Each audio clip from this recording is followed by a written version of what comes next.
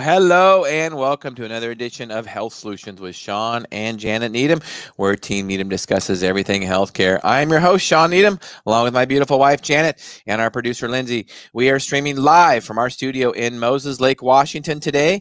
And as always, you can catch us on my personal Facebook page and the Moses Lake Professional Pharmacy YouTube site, streaming live every Monday, 1 to 2 p.m., and our midweek podcast usually is on Thursdays, 8 to 9 a.m. Stay tuned for those, though, because those sometimes do move around depending on our guest schedule.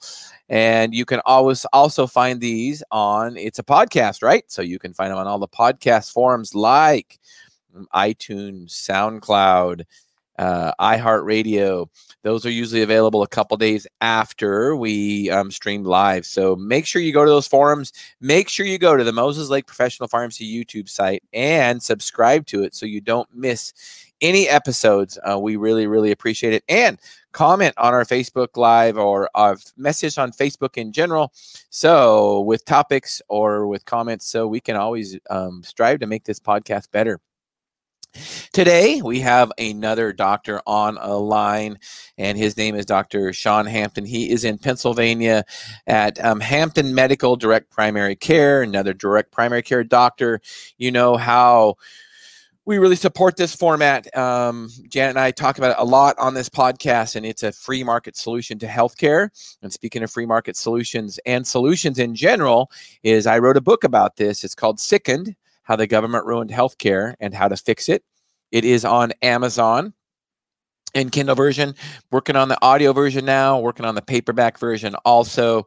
And one of the fixes, there's a 6-step solution, because we are all at Health Solutions. We're about solutions. It's in our name. There's a 6-step solution on how to fix healthcare. We don't just complain about it. We have steps to fix it. There's a 6-step solution. And one of the steps in that solution is direct primary care. So I appreciate doctors like Dr. Hampton stepping out and going into a direct primary care model so he can still be a doctor, because we were just talking before the show. There's a lot of healthcare professionals, whether it be pharmacists or whether it be doctors, that are so tired of the system, they just get out of it. Dr. Hampton has a friend that is a pharmacist, and he is laying concrete. He got so upset with the system, he quit as a pharmacist, sold his pharmacy, and is laying concrete. So I'm going to let Dr. Hampton kind of interview himself and tell a little bit about his story. Dr. Hampton, welcome to our show.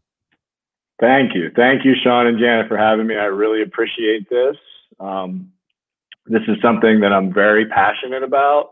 You know, as you said, we're in a state of disarray with our medical system. And, I think we've already had this conversation, Sean, that, the solution, I believe, is going to be a grassroots solution. It's going to come from pharmacists such as yourself and, physicians, whether they be primary care physicians or specialists. They're going to say, hey, this system doesn't work. And the only way to improve this system is to, build something better and new.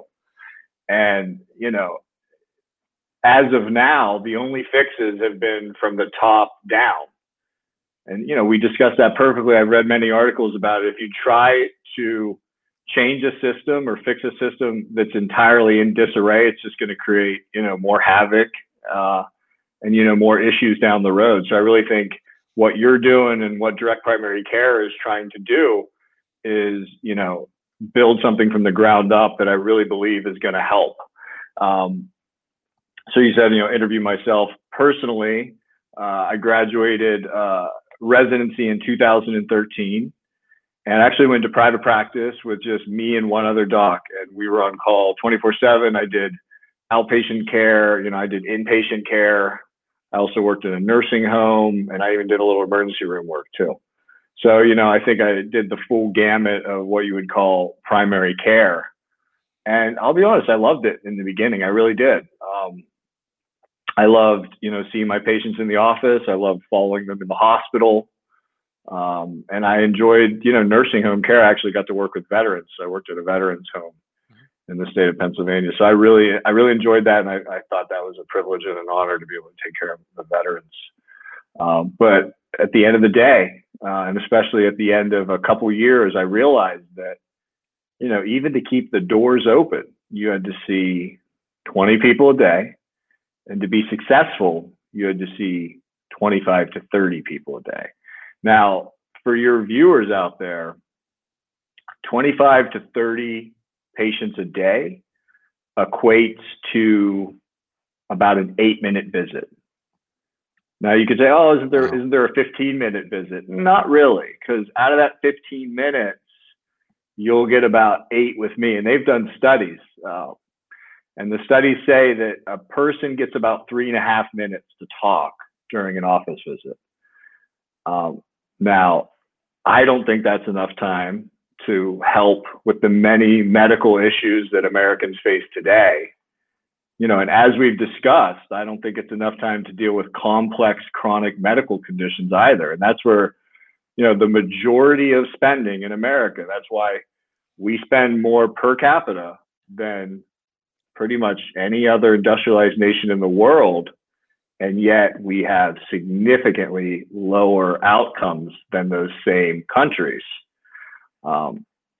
And I think that really comes down to our inability to deal with complex chronic issues, complex chronic medical issues. And, I think to really move the needle and to improve care, we first need more time with a patient, because if the patient doesn't feel like that you're, as a physician, that you're in their corner, then I think their ability to deal with those complex, chronic medical conditions is much less. So, that's one of the things I realized after about 3 to 4 years in primary care, in traditional type family medicine setting. And I wasn't even employed by a large entity medical system telling me how to practice medicine. So, I think I had it better than most docs out there. I have a fellow physician, you should have her on. She worked for a large system out in Philadelphia, and she would tell me things I was appalled by. Like, if one of her patients called in during the day and they needed something, she wasn't allowed to see them.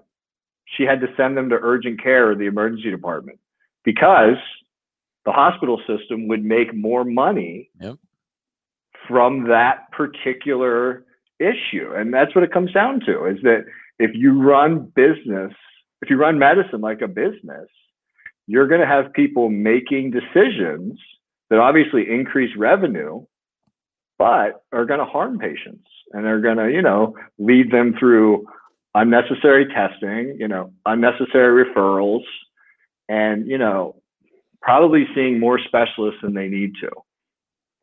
So, back, I guess it was 7-8 years ago, that was really what started all this, where I was like, this is not the way I wanted to practice medicine. I don't think this is right. And I kind of had a little burnout at that point. I really did.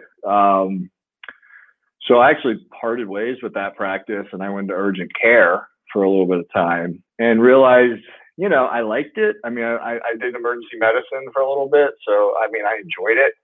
But I also felt like I wasn't helping anybody, and I also felt like anybody could do that job. It's a hard job, urgent care. I don't mean to belittle anyone that does it, but pardon me. But, it was something that I was not passionate about. And if you're not passionate about what you're doing, then first of all, your patients will notice that.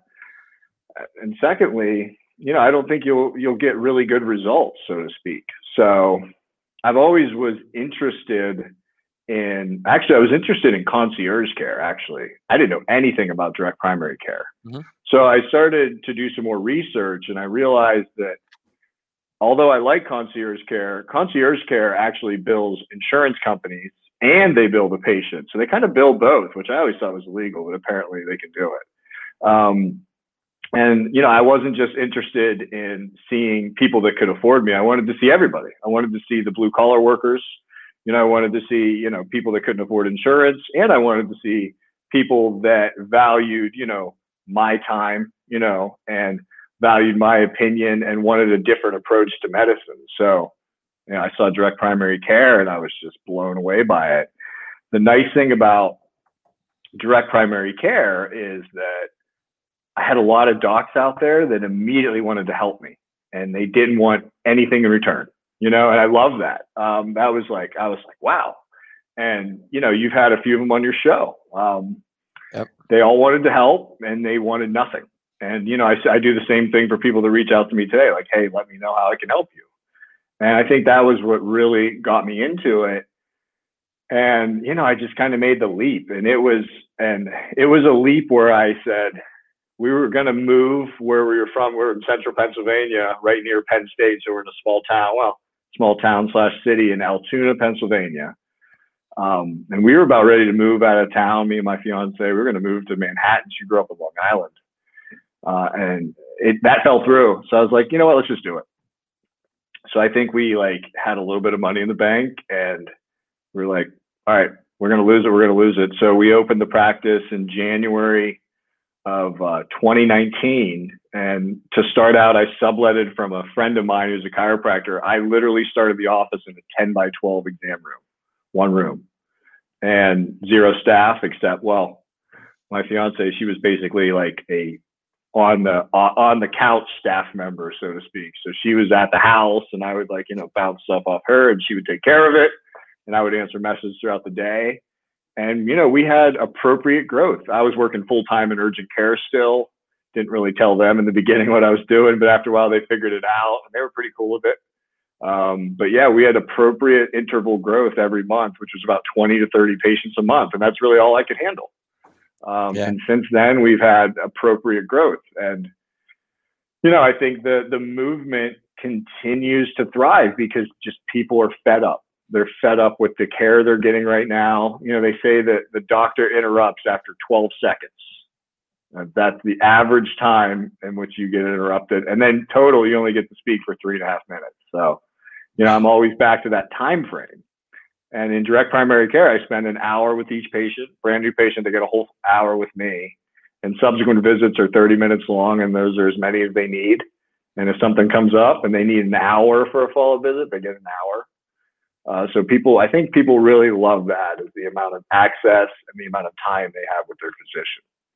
Oh, for sure. I mean, because that's definitely a complaint with a lot of patients, and they don't think, unfortunately, and this is why we have a podcast and have physicians like yourself on, is that patients don't know any different. They just think that's the norm, and it has to be the norm. And our goal is to educate and empower people that they can be in charge of their own health. And that means, you know, shopping around for their own doctor and finding other options. And back on the concierge thing, I know there was a group, you know, a branded name of that, and it didn't really go over too well that I know of. And here's what my thought is, and a lot of your colleagues that are direct primary care doctors have probably told you this also. And if you're in any of the forums, Facebook groups or stuff that about direct primary care is, and this is mainly for our listeners and viewers, or also for our listeners and viewers. If a doctor, in my opinion, if a doctor says that they're doing concierge medicine and they're also billing insurance, I don't believe that you can do both and give good service to either. It's either all or nothing, in my opinion. And a lot of doctors are scared to, you know, they want to still keep a couple insurances and all that. But in my opinion, it's all or nothing. And I know when Jan and I billed some insurance, until we went no insurance whatsoever, that's when we had to make it work. And that's when I think the patients got better care too. So I don't know if you have any comment on that, but it's a big leap of faith. But, you know, I think that's what I like to educate potential patients about, is that, you know, if you can find a doctor that has billed no insurance, it's probably the best. Absolutely. I think I'll quote one of my DPC colleagues. He said, trying to run a hybrid practice is like trying to run a vegetarian steakhouse. I saw that floating around somewhere. That's an awesome one. Yeah, that is Josh Umber. Yeah, it was Josh Umber, who basically, you know, thank goodness Josh started this revolution pretty much, right? Absolutely. Yeah, he was one of the people that helped me out in the beginning. Yeah, 100%. So the information he gives to people and stuff, all for free, is just unbelievable. And you know what it says? It just says that, you know, doctors do, in the right situation, doctors do have a passion for medicine. They really do. Absolutely. And the ones that are disenfranchised are usually in a big, you know, a big group type setting, and they are literally, their hands are literally tied and they're slaves to the system, and they don't like it. And those doctors get picked on for being burnt out or being grouchy or whatever. But in a lot of ways, I don't blame them, because they're in a system that just totally controls them. So kudos to you, and thank you for sharing that story. So I would like so in the past, when you were, back when you first got out of residency, when you were seeing a diabetic, for instance, and you could see him for 8 minutes. Show us, tell us how it compares today, seeing a diabetic, 7 years ago, and then seeing a diabetic now in your DPC practice. Tell us how that compares. Well, I'd say the biggest comparison is that, in my practice today, I actually sit down with them and, number one, don't feel rushed, and they don't feel rushed. So, I always like to say there's 3 tenets to what I do. It's access, time, and value. So, if we have more time with the patients, then we provide, more value with the outcome, so to speak. And when I spend more time with a diabetic patient, I get to figure out what they're eating, because turns out, contrary to popular belief, diabetes can be cured. It really can. I love it. I love it. Yeah. Now we're going to have some haters out there. I'm just being honest. Sure. I've been in these forums before. So let's define the difference between type 1 and type 2 diabetes. Please. And we could talk all day about it, but still both of them need diet controlled, and you can please go into that. But let's go ahead and define that. Yeah, because they'll tell me to go back to medical school. And I've been told that. Well, you don't know what you're talking about, because you say that type 1 diabetics have to watch their carbs. Oh, they do. Well, they do, but anyway. Right. No, type 2 diabetes, I'll plug someone else's book, but there's this nephrologist, Jason Fung. He wrote a lot of stuff about type 2 diabetes, and type 2 diabetes is a lifestyle condition. So, you're not born with it. It can be cured, and it can be cured through, diet, exercise, and absolutely medications. They're absolutely warranted in type 2 diabetics. But really what it comes down to is that if you work with somebody and you help to prevent them from using more and more medications, then you'll prevent the progression of the disease. And, unfortunately, in type 2 diabetes, as the disease progresses, patients get put on the worst medication that we could put on a type 2 diabetic. So we put them on insulin. And what is type 2 diabetes? Type 2 diabetes is actually being resistant to insulin. So what do we say? Oh, we're going to put you on insulin, even though you're resistant to it. And the number one side effect of insulin is weight gain. So we're going to put you on that. That makes sense, right? Right. So that's what we do. And I still do that to this day. So, nothing against endocrinologists, nothing against traditional primary care docs. I still do that. I still put people on insulin. But I tell them, unless you want to stick yourself with a needle 4 times a day for the rest of your life, you have to listen to me. And you have to eat the opposite of the, what we call the standard American diet, which is, the acronym is SAD. It's very sad. And, we can change it. It doesn't mean you have to go keto and never eat a piece of bread for the rest of your life. It doesn't mean that, but it means that we need to work on a lifestyle change that can be reproduced over time, because anybody can binge diet for 8 weeks, but it's coming up with a way of eating that can be reproduced over time, and a way of activity that can reproduce over time, because you can't just sit on the couch all day either. Humans were meant to move, especially from an evolutionary perspective. We used to have to forage for food. We don't so much anymore, but, we used to have to forage for food, and we had to move, and we had to, so it was really all lifestyle things. So I get to spend a lot of time talking to people about lifestyle changes. I always make a joke that you don't need 11 years of schooling to tell someone not to drink soda and eat carbs all day, but it turns out you do.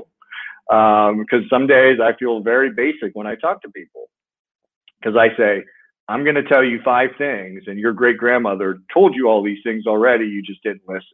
It was, get good sleep, try to move at least 30 minutes a day, eat a diet that is not the standard American diet. We can get into more detail with that. Don't abuse drugs or alcohol, and try to have meaningful relationships with the people in your life, or have a good social connection where you feel like you have a purpose. And your purpose could be walking a dog. Your purpose could be taking care of your grandchildren, or your purpose could be having a compounding pharmacy. So, all those things together all come together as good. And I really think if we start with those 5 things, we can build on it. And I always talk to people about a pyramid. At the bottom of the pyramid are those 5 things. And at the next step of the pyramid are eating well, maybe trying to improve exercise, maybe doing some other things to improve your health. So we kind of build on that. And to explain that in less than 8 minutes is next to impossible in traditional primary care. So that's what I really love about DPC. Awesome. I love it. And in traditional practice, basically you would just prescribe another medication and tell them we'll get it filled at a pharmacy, and that's the solution, right? Yeah, and I think that's easy. I mean, that's a reflex, and I think a lot of primary care docs do that, and they're like you said, they're stuck in that system of having to do that, and I used to do that. But I think when you prescribe it and you talk to them about why it is, and how we can maybe get off it in the future, and there is a solution other than meds, and you take that time to explain it to somebody, they leave the office and they think, well, he heard me. I'm going to start this medicine, but my ultimate goal is to, maybe not use it forever. And I think people really start to, kind of grasp that, that there's two people in a symbiotic relationship that can really improve the overall health of a person. So, Janet, do you have any comments or questions for Dr. Hampton? That's a lot of information. Thank you, Dr. Hampton. Yeah, I know. That's great. I'm reflecting over our time of pharmacy and handing out medications with outcomes that just kept repeating themselves over and over without the positive outcome. And what I'm hearing so loudly from you is that you're actually able to communicate with your patient why it's important to them, so they actually understand and can buy into the therapy or the decision of what kind of care, and that improves their outcome because you didn't give them just a blurb, go do this. You explained to them why it's important for them to follow these steps and why that will make a change in their lives, and why it's important, because I think what we are selling people is that just go do what I tell you and just do it because. And unfortunately, as humans, we don't operate that way. We want to understand why it's important for me to choose this food over that food, or what activity over that, because the doctor telling me to do something is over. I mean, that's my mother's generation, and she isn't even, she doesn't even buy that anymore. We have access to knowledge now called, on the internet. We can Google Dr. Google. And, when I have patients that call me and say, I've only been given answer 1 or 2 questions to my provider, I think it's really sad. So, kudos to you that you're able to actually communicate, because I think that is what is happening in your patients, is that they're understanding and they're buying into their therapy. So let's talk a little bit about diet, if you don't mind, because it's so important. And at Health Solutions, we talk, basically you're preaching to the choir, because we talk about, there are basically 3 things that we can do. And the 4th thing we always talk about is relationships, but really it's diet, exercise, and rest. And those are the 3 things we can do to make our bodies healthy. That's really, it's that simple. And of course, we always say too, that, we'll die without sleep before we'll die without food. So sleep is the most important out of all 3 of them. And we don't have to exercise to live. We can be healthier if we exercise, but we don't have to exercise to live. We've got to eat to live. So eating is second most important, exercise third. But let's talk about Jason Fong, nephrologist. I'm not sure. Have you seen him speak at all? Yes, I watched a few things on YouTube, and I've read the diabetes code. I haven't read the obesity code. But, what I loved about the diabetes code, I mean, it's a little medical based, but I think anyone can read it and understand it. But I read his book and I rehearse it to patients. And because it makes sense, I love physiology. That's why I went into medicine. And it makes sense from a physiological perspective. And that's what I love about it. When you can back up physiology and talk to patients, I get them to understand what it is. And help me out, but I believe he talks a little bit or a lot about intermittent fasting, correct? He does. So that is actually something I personally do. And actually, I got my fiance to start doing it, and she does it more than I do now. She drives me a little crazy with it sometimes. But educator, we've had Dr. Sean Amara. I don't know if you're familiar with him.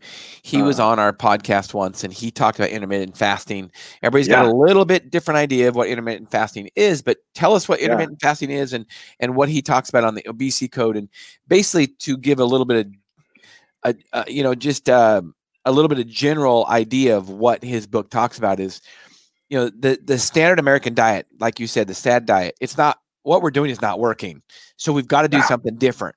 And intermittent fasting, we could think about it being like totally novel, but if you think about how, you know, ancestrally wise, we ate food, we intermittently fast all the time because there would be times we didn't have food. So go ahead and explain the concept of intermittent fasting and what hours, how many hours and all that kind of stuff. Kind of go into some detail. Sure. So medical disclaimer, if you're, you know, if you're on insulin or you're on diabetic meds, you know, speak to your physician before starting intermittent fasting because, you know, it can have catastrophic effects. Yep. But, you know, intermittent fasting in of itself mimics how we used to live from an evolutionary perspective. You know, we would basically have times of feast and times of famine, and it all came down to having to forage for food. So from an evolutionary perspective, our bodies are meant to go through prolonged periods without having to eat or to consume food. So the physiological basis behind intermittent fasting says that we store things in our body and we use them when we need them. But if you're constantly eating, you're never going to chew up or, you know, use up your storage molecules in your body. Now we can say a bunch of fancy words and say it's this and it's that, but really it comes down to if we go through periods in which our body will use up those reserves, then we'll do very well, you know, in the long term, so to speak. And, you know, for all the people out there that are, you know, listening and saying, you know, I've heard my doctor say fatty liver, and that's huge, is that, you know, a lot of people have fatty liver in the United States. And you know, I'm a kid when it comes to medicine. I mean, I'm 39, but I'm a kid. And, you know, the amount of fatty liver I've seen just in my 10 years in medicine has just, it's huge now. Everybody I see has elevated liver function tests. I mean, I could literally tell you the algorithm for working it up off the top of my head, and it's a long algorithm. But that's why, you know, and the reason we all have fatty liver is, you know, you eat too much sugar or carbs, that stuff's got to store somewhere, and it stores in our liver. And that's where, you know, Jason Fung talks about intermittent fasting. And where I preach it to my patients is that if we spend periods of time not eating, our bodies are going to eat up those reserves. And there's different ways to intermittent fast, but the most popular way is a pattern called it's called 18-6 fasting. So you can either look at it as 18 hours of not eating or only 6 hours of the day in which you do eat. I always try to be positive and say, hey, you got 6 hours to eat, you know, because people can buy that a little bit more. And what it is, I'll say, listen, you started at night. So you say, I'm going to quit eating at 6 p.m. Now, these are for people that work first shift. You know, if you work second or third shift, then we have to have a different talk. But, you know, you can stop eating around 6 p.m. at night. And, you know, if you're hungry before bed, drink water or drink herbal tea. Okay. Go to bed, wake up the next morning. Hopefully you're a coffee drinker, because if you are, it'll make this a lot easier. If you're not, then maybe start. And you can't eat until noon. Now, the benefits of intermittent fasting really start to show around hour 16. So that 10 o'clock to 11 o'clock, that 11 o'clock to 12 o'clock, when people are kind of struggling, once again, drink water, drink black coffee, drink herbal tea, do something else, but really push through it. And the goals of intermittent fasting are many, but really what it comes down to is it regulates hormones in our body. And that's what Dr. Jason Fung talks about in his book a lot, is that, you know, every single process that occurs in our body occurs through hormones, and weight gain or weight loss also occurs through hormonal changes. And that's how intermittent fasting really works in the body. Wow. That's great. I love that. That was a great 2-minute conversation about intermittent fasting for sure. Janet, you have any questions about that? Well, I see so many different things out there right now when you look on the internet, and you know, they're talking about body types and you know, you should eat more fat or this or that per your body type. Right. And I don't know how much that really plays into it, other than just maybe getting a good plan. I mean, what is your feeling on that? Because I keep seeing, you know, like if you're this body part or type, or if you're this body, you know. Yeah, great question. My approach when I talk to patients is keep it simple. and to have a pragmatic approach and keep it very simple. Because what we need to develop is a way of eating that can be reproduced over time. Like I said before, anybody can, basically do anything for about 8 weeks at a time. And believe me, if you spend 8 weeks only eating apples, you'll lose weight. I mean, any sort of binge diet or any sort of crazy way of eating, you'll lose weight. But really, I talk to people about what's your life like? How can we integrate a little bit of healthy food into that? And the way I love intermittent fasting is that I think people can wrap their heads around that, because if I tell you what to eat, and you got to start cooking, you got to go to the store, and you got to do all these things, not only is that time consuming, that is expensive. It is expensive to eat that well.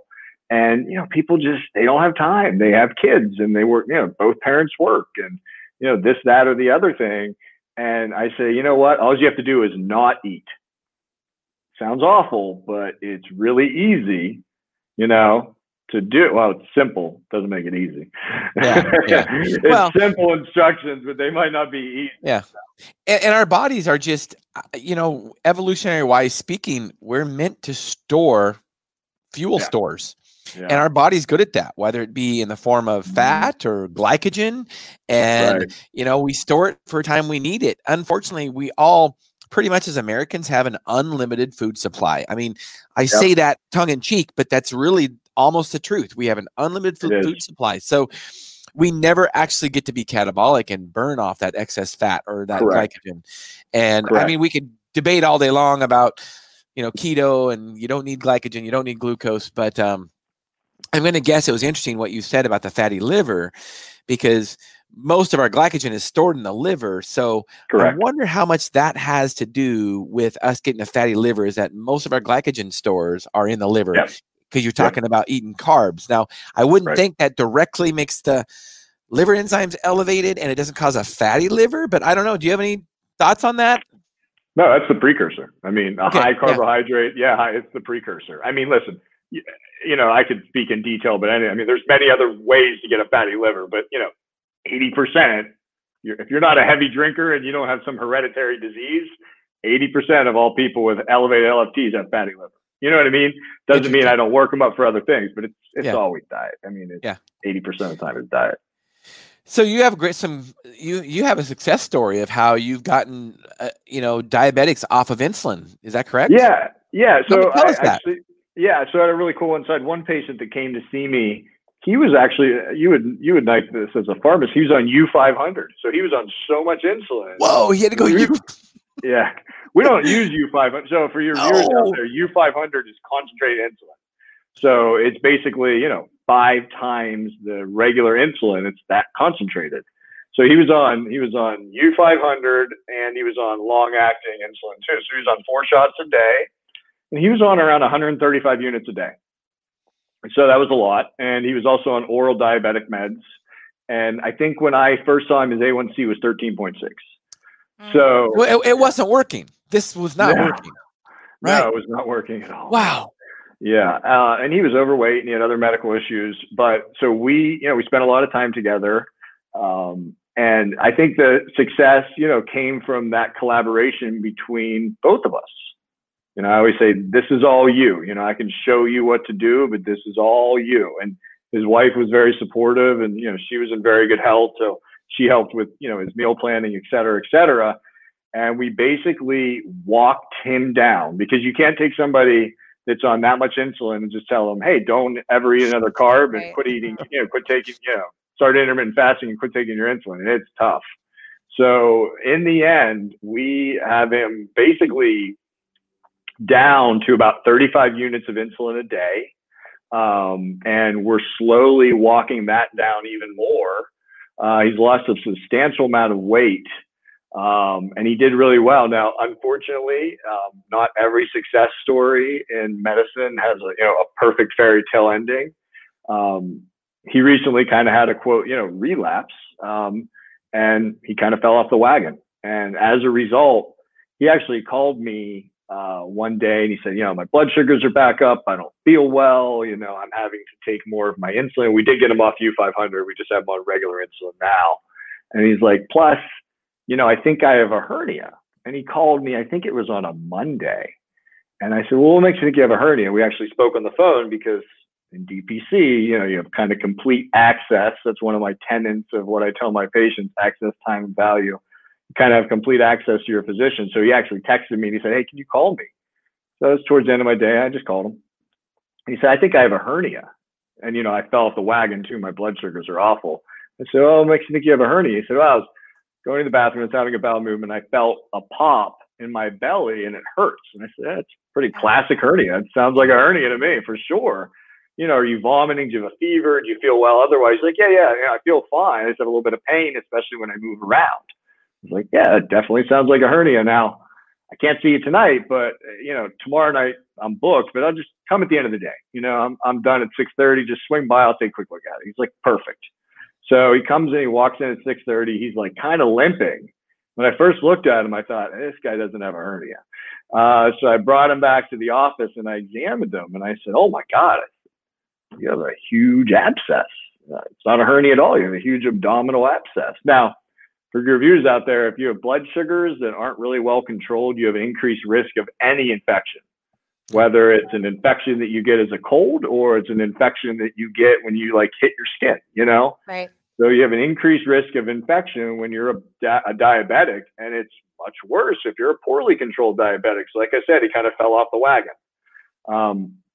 So I saw him and I said, you know, I don't think we can manage this as an outpatient. I think the best way, and luckily he had insurance. He had, you know, he did have health insurance.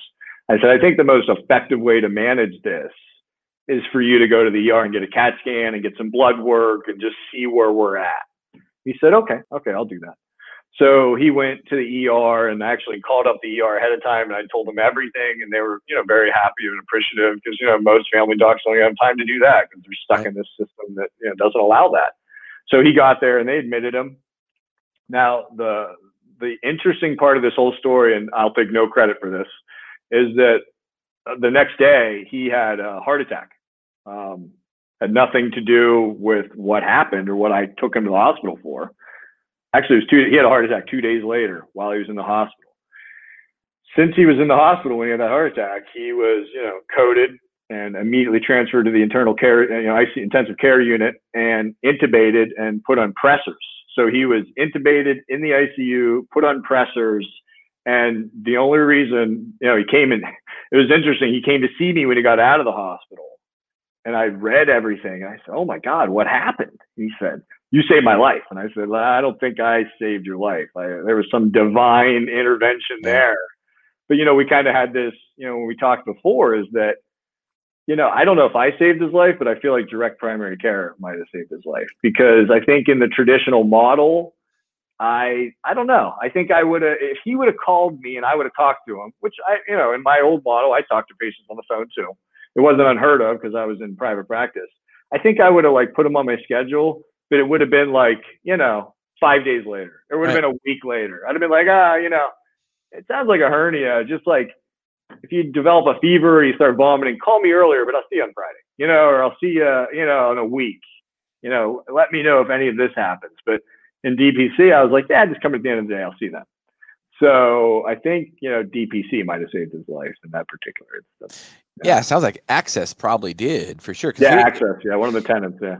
Yeah, if he wasn't, you know, if he was that serious and intubated and all that, I mean, if he was at home, he would have died. Probably, right? Without a doubt. Without a doubt. Yeah.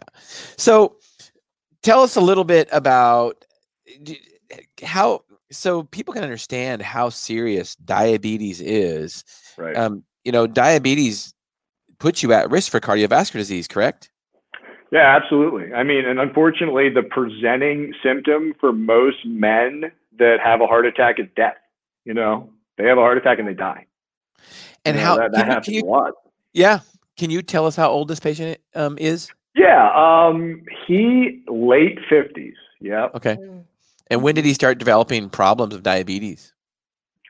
Oh, in his late 30s to early 40s. Yeah. Okay. Yeah. Wow. Well, thank you for sharing that story, and thank you for Yeah. helping a patient, being there for him so he could access care. And we hear a lot of stories like that from direct primary care doctors. And you just, Yeah, like you say, sure. a lot of those patients just might die if they didn't have access. So, Janet, do you have some questions for Dr. Hampton? Yeah, so I am interested in maybe another success story of getting somebody off of their medication. Yeah. Any of the clients that, working together, what outcomes brought them to a point where they could get rid of something. Right. In Absolutely. their So, well, it's interesting. I came across someone in my community, and she was actually an owner in a gym. She moved back to the area. She was in the service for a while. She was a Marine, and her husband was a Marine, and they ended up purchasing a gym because their passion was exercise. They're both heavy, like Olympic lifters, so to speak. And we talked about ways to kind of like join forces, because I really think it takes a village, quote. And I think a comprehensive approach is really the best type of medicine. And sometimes you have to prescribe a barbell. You have to prescribe exercise. Right. You know what I mean? Like, yep, absolutely. I love it. and we talk about that too. Like, you need to move. I really think that the majority of good health comes through diet. I tell people, they say, "Oh, I don't have time to exercise." I say, "All right, I can get you to lose weight with diet alone. You don't have to go to a gym at all."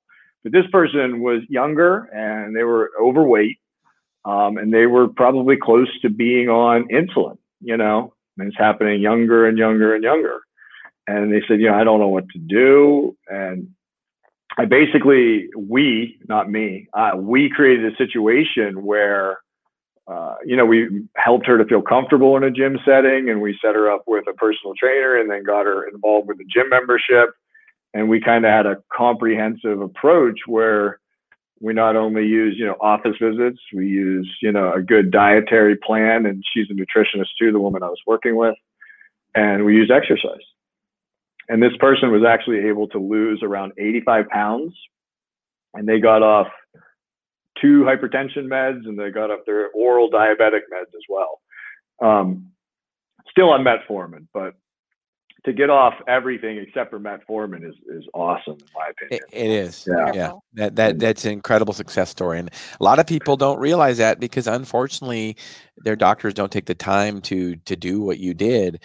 And I mean, a doctor partnering with a gym should be common, but it's not. Because like you say, doctors write prescriptions. It doesn't have to be a medication. Write a prescription for a barbell or for jogging or whatever. Yeah, I can't steal that quote. She came up with it. But yeah, I mean, that's what it comes down to. We tried to write a plan, and, I'll be honest, it had varied success, where we basically said, hey, you can have complete access to a doctor 24/7.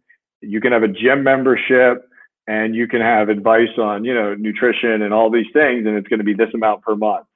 When you add all those things together, things get a little pricey. But, we did come up with a plan, and I would like to say that it, worked out perfectly. But, I think the biggest hurdle is money. And sometimes people can't invest that much money to a comprehensive plan, but it did help a few people out there. We were happy to provide it to the community. Well, and I think one thing when you talk about value of your practice, I know direct primary care, I don't know what your fees are. You can get into that a little bit later, but it's really, really very affordable. And, it's about the same price as gym membership usually. Now, when you throw a personal trainer in there, it gets a little bit more expensive. But when you look at just the cost of medications alone that she got off these medications, even if the insurance was covering them, she was probably paying, anywhere from $5 to $10 to $20 copay or plus a month. Right. And then when you look at the opportunity cost, that's priceless. Absolutely. That part is priceless. So even if the fee is $300 a month, it's like if you don't do something now, you will end up spending a lot more than $300 a month. Well, yeah, it's like that quote: you can either pay the farmer now or the cardiologist later. I love that. I'm going to steal that one. Is that okay? I stole it. You can steal it. I don't come up with anything. It's totally true, but I think, in our culture, we want an instant gratification, instant fix. Absolutely. And I'm thankful that we do have pharmaceuticals that work well. However, when we're talking about chronic issues, a lot of times the lifestyle changes are really the drug of choice, because that side effect is not going to be, that 10 pounds that you got from taking the insulin that's just because you're on the insulin, or the side effect of the drug that causes you to have, XYZ because you're on that. So we're not chasing another drug with another drug. We're chasing a goal that's going to give a lifetime effect, because I think I've heard different statistics, but even just 10 pounds, what it changes in somebody's cholesterol values or lipid values is amazing. And so, those are changes that are without side effects, that Absolutely. I know it's not instant, and I understand that, our culture, craves that, but sometimes when we put the hard work into it too, the outcome is very rewarding, because they took ownership in their body and their outcome and how they feel and how they, that's, I guess, the reward of doing what Sean and I have done over the past years, is that when we hear patients come in and they're super excited because they made a difference in their life, and it is adding years of quality, not quantity perhaps maybe, but quality as well. Yeah. Absolutely. And I know you guys do like hormonal balancing. I'm a big fan of that, but I'm a big fan of adding that. Like I said, the pyramid is the next step up, because, I tell people, like, they'll say, hey, should I take should I take a multivitamin? Well, yeah, but you can't eat McDonald's every day. You know what I mean? It cancels out, man. Like, you got to eat well, you got to sleep. You got to do a little exercise, and then we can talk about multivitamins. And, I'll tell people that, I'll say, listen, other people are selling you something.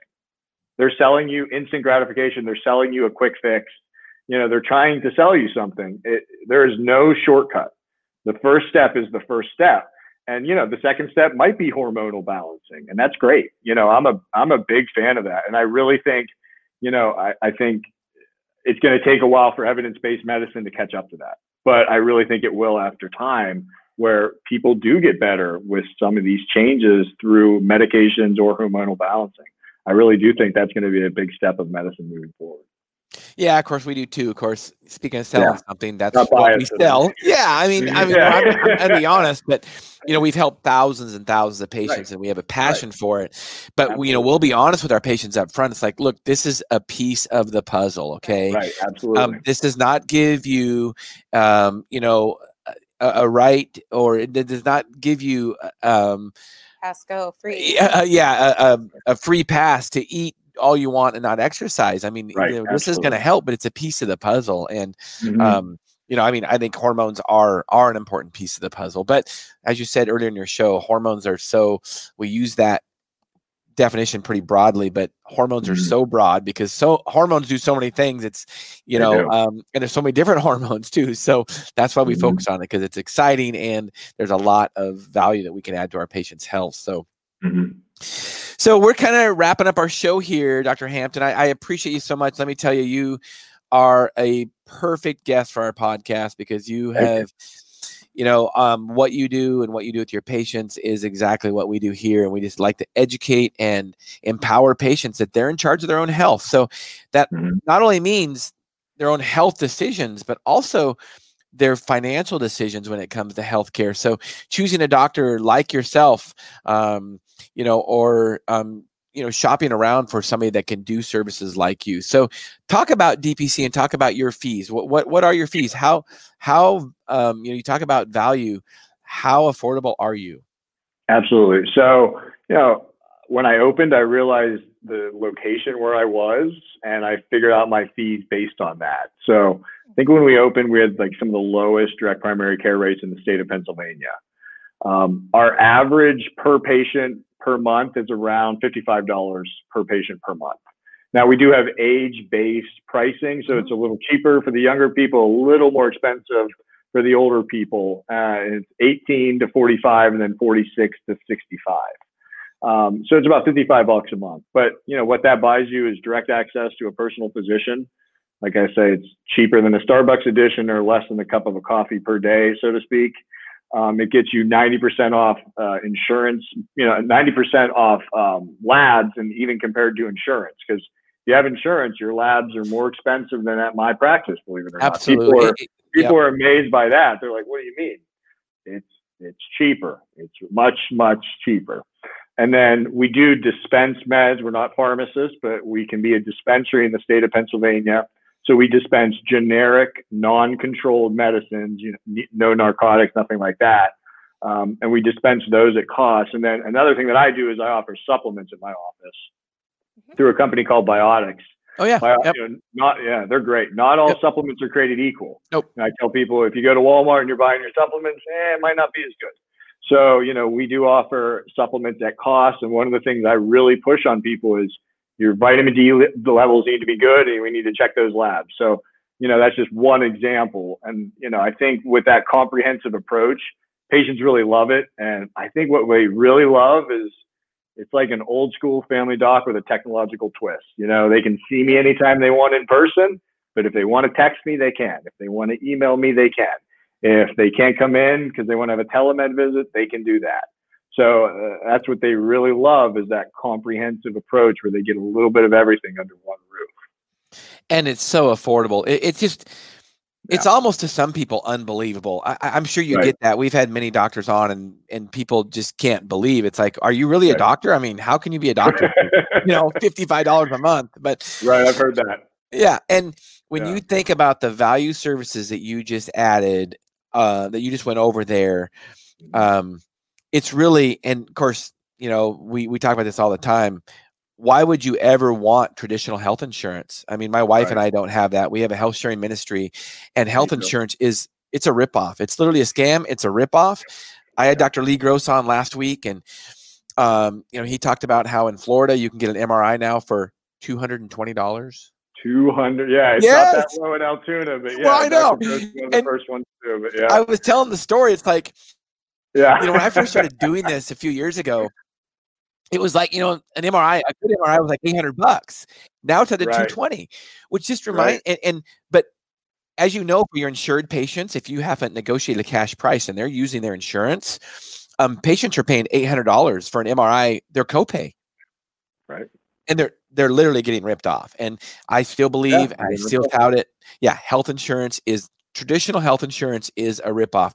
Speaking of that, there is a fix in that in my book. You do not have to be tied to traditional health insurance. Go to Amazon, download my book, Sickened: How the Government Ruined Healthcare and How to Fix It. And there are other options to health insurance. And even if you have an employer that offers you health insurance, there might be a way out of that. But it's up to you, the individual, to negotiate that. So I appreciate you being on today, Dr. Hampton. I know you're busy, so we won't take much of your time. What would you like to sum up in the last minute of our podcast? And how do people get a hold of you if they want to get a hold of you? Sure. So I'm really easy to get a hold of. That's the technological benefit that we live in today. So my website is hamptonmedical.dpc.com. We have an inquiry sheet there. You can get a hold of us. And then I offer a free 30-minute in-person consultation. You can come down, see our office. We have an office dog that also gets to hang out with us. And, you can just see how it works. And I really think if anybody needs to get better, we just need to really, practice the things that produce, results over long periods of time. And I think you need a really good doc in your corner that can help you, kind of fight through all those things and to figure out what's important, what isn't important, and have a good, step-by-step pragmatic approach to just a better overall degree of health. Absolutely. I love it. So we got your website streaming up there. Thank you.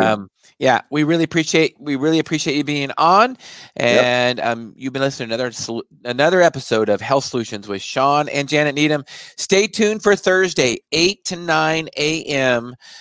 We in Pacific Standard Time. We will have a doctor on who's a urologist, and he is going to talk about some of the procedures urologists do. He's a specialist that is going to be a cash only specialist soon, which is a great thing that a lot of doctors are doing now to help with the DPCs, because you guys really want to refer to specialists that work with cash and give good cash pricing.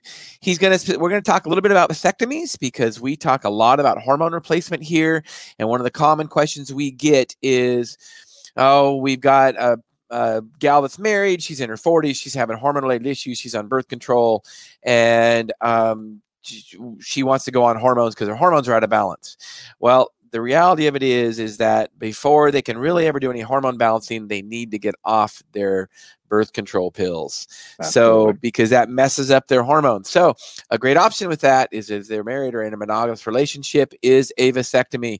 It's not as bad as most guys think. So I really want to have this guy on, because he's going to answer a lot of our questions that we get. Yeah, that's awesome. Almost every week. So we appreciate you being on, Dr. Hampton. Stay tuned Thursday, 8 to 9 a.m. And you've been listening to Health Solutions with Sean and Janet Needham.